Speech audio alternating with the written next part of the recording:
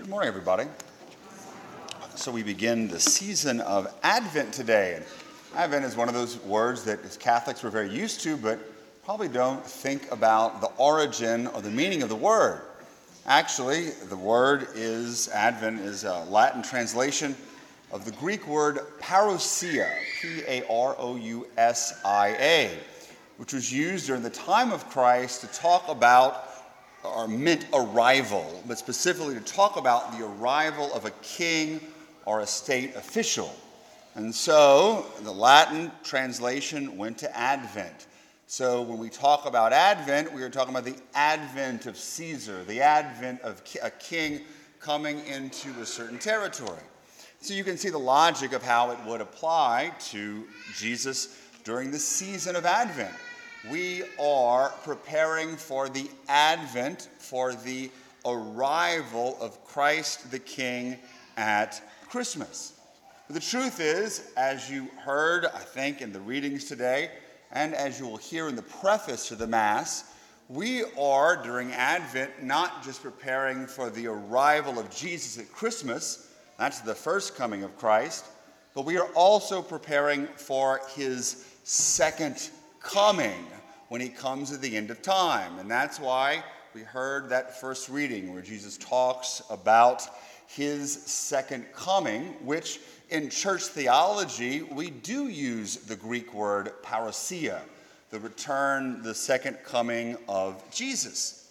And so what I want to do today is talk a little bit about how we, during the season of Advent, can prepare for the arrival of Christ, whether it be at Christmas or, more importantly, for his second coming, for his parousia. And so the scriptures today, particularly the second reading and the gospel, lay it out pretty clear what is the best way to prepare for Christ's arrival. Is to make sure that we are living morally upright lives, that we're not given over to the ways of the flesh, nor should we be given over to sinful other types of behavior, lest that day, that arrival, catch you off guard. And so, it seems, from what Scripture says, the best way to do it is by stopping living that life in the flesh. But here is the struggle. We can often say, hey, I have every intention of doing so, but we find ourselves falling back into the same sin. I'm not talking about sins of weakness, but I'm talking about a certain lifestyle, the life of the flesh, the party lifestyle. Often we could call it a life of intemperance. And I see this a fair amount, as you might imagine. And I'll tell people, hey, quit hanging around with these types of individuals. Quit spending the night at your girlfriend's house. Put a filter on your computer.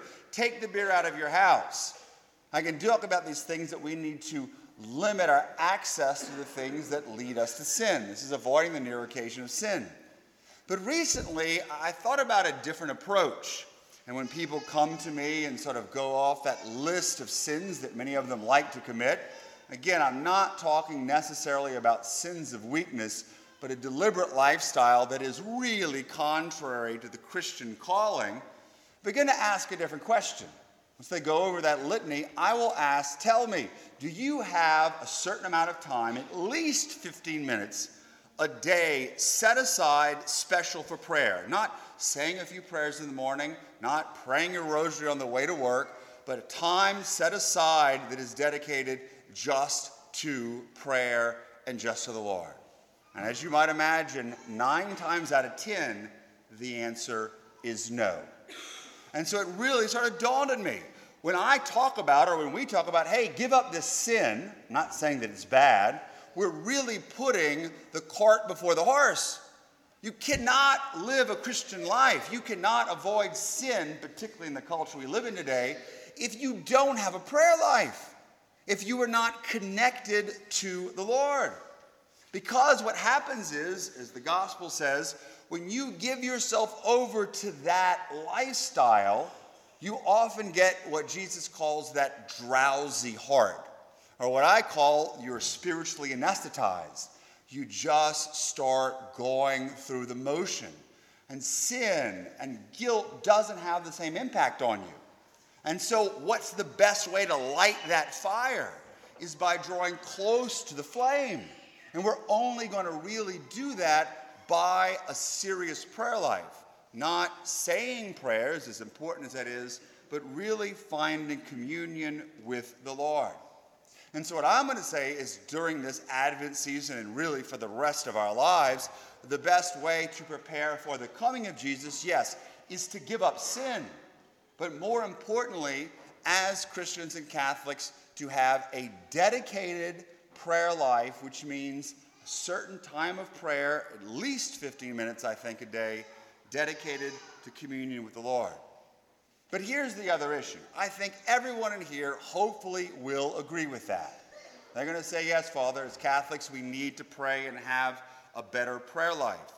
But the problem people face is, I know that, but where do I start? I kind of know what prayer is, but where do I begin? And from my experience, a lot of people don't begin that journey of prayer because they don't even know how to start. And so what I want to do today is offer some pretty concrete advice of where a prayer life ought to begin and where we can begin specifically as sort of an Advent practice preparing for Christmas. And some of this advice comes from Cardinal Ratzinger, who I have been quoting a fair bit lately. And I'm going to offer three concrete things. The first is this, and it's probably the most practical. We've got to make time for prayer. Make time for prayer. A certain amount of the day which is consecrated, which is set apart only for prayer and only for God, where we are going to give that time back to the Lord. And this is something that we as Catholics should be pretty used to. We divide the whole entire year up into certain different sections that are dedicated to the Lord in different ways. We've begun a new section, Advent, which is a very specific time of the year, a sacred season that leads to Christmas and Christmas time, another very sacred and unique time of the year. So if we can break up the whole entire year, we ought to be able to do the same thing with our day.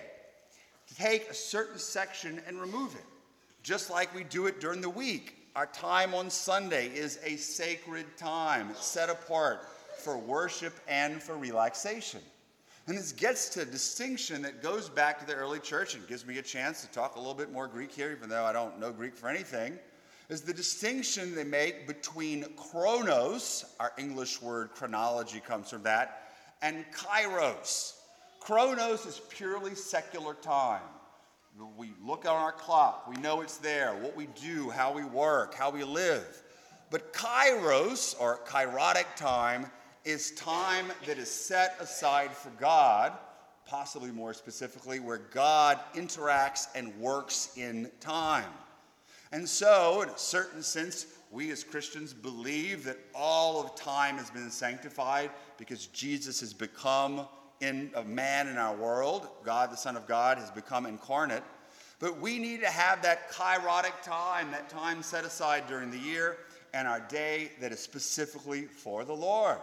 And so you can use your planner. You can use your Google Calendar. You've got to make it a priority. We have time to eat. We have time to sleep. But as Christians, if we are not praying every day, and again, not just mouthing off prayers, but really setting aside time for the Lord and only for Him, we're not going to be able to breathe. Number two, Ratzinger says the best way that prayer starts is with two words. And the two words, again, Greek words, it seems to be a theme, Kyrie eleison. We say it at Mass all the time. Lord, have mercy. And why does he say this is where prayer should begin? First is because it's a petition. We are asking the Lord to have mercy on us. But in doing so, in making that petition, we're admitting something. We're admitting that in our lives and our existence, something is lacking. We are sinners. We're not perfect. We need the Lord's help. We struggle to live a holy life. We struggle to believe, ultimately admitting that we are not God. And by admitting that, our own brokenness, our own not being God, is where prayer can begin. Because if we think we're self-sufficient, we don't need prayer. We don't need to ask for mercy or for help. But when we admit that we need the Lord's mercy, not only are we admitting our own imperfection, but we're also giving praise and worship to God and saying, Heavenly Father, you are almighty, you are all powerful, you can forgive, you can save, you can offer me assistance. And so, by calling out, Lord, have mercy, we not only grow in humility, we also offer worship to the Lord. And so it could be just simply beginning that time of prayer. Lord, have mercy on me, a sinner. Or Lord, I'm not perfect. I need your help. We can admit with our words, or even with that time set aside, that we need the Lord's assistance. And third and finally, and I think probably most importantly, spending this time and asking, Lord, have mercy is important. But prayer is not about words. Prayer is ultimately not about thoughts or concentration. We're not Buddhists here. The best type of prayer is being silent, not saying anything.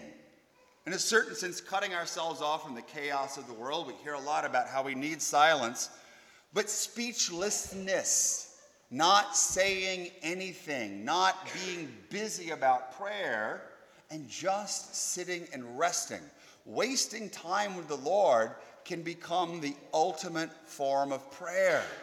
Just learning to be silent and to be quiet. I've talked about it before. So many people say, I don't pray well because I'm distracted, or I didn't really focus, or I didn't do enough. You don't need to impress the Lord. All you need to do is show up and say, Lord, have mercy, I love you, and remain silent for 15 minutes just in the presence of Christ. We don't need prayer to be activity. Prayer fundamentally is receptivity. It's not what we do or what we give, but what the Lord gives to us. And so you can almost imagine it, that you are out there on the operating table. The person who's being operated on is silent, is quiet. But guess what happens? The doctor works on you.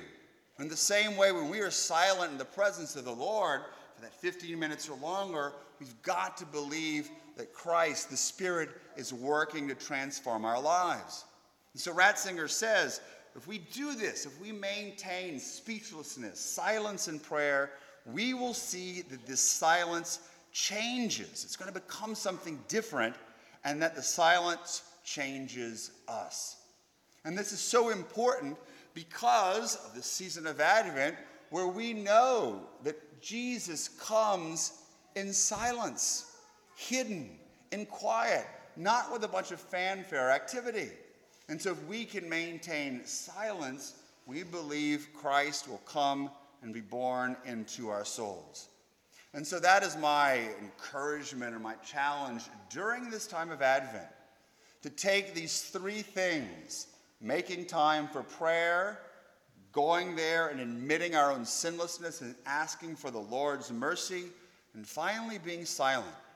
If we can commit to that every single solitary day, I cannot promise you that on Christmas morning you're going to wake up and be the Blessed Virgin Mary. That's not going to happen. Nor am I going to say you're going to get the stigmata or become super, super holy. But I can tell you something's going to change. It may be small. It may be simply a greater desire for prayer. But if we as Christians and Catholics truly want to be prepared for Christmas, and more importantly for the second coming and the judgment, the most important fundamental thing that we can do is develop a real, genuine prayer life, and that journey can begin this Advent. Amen.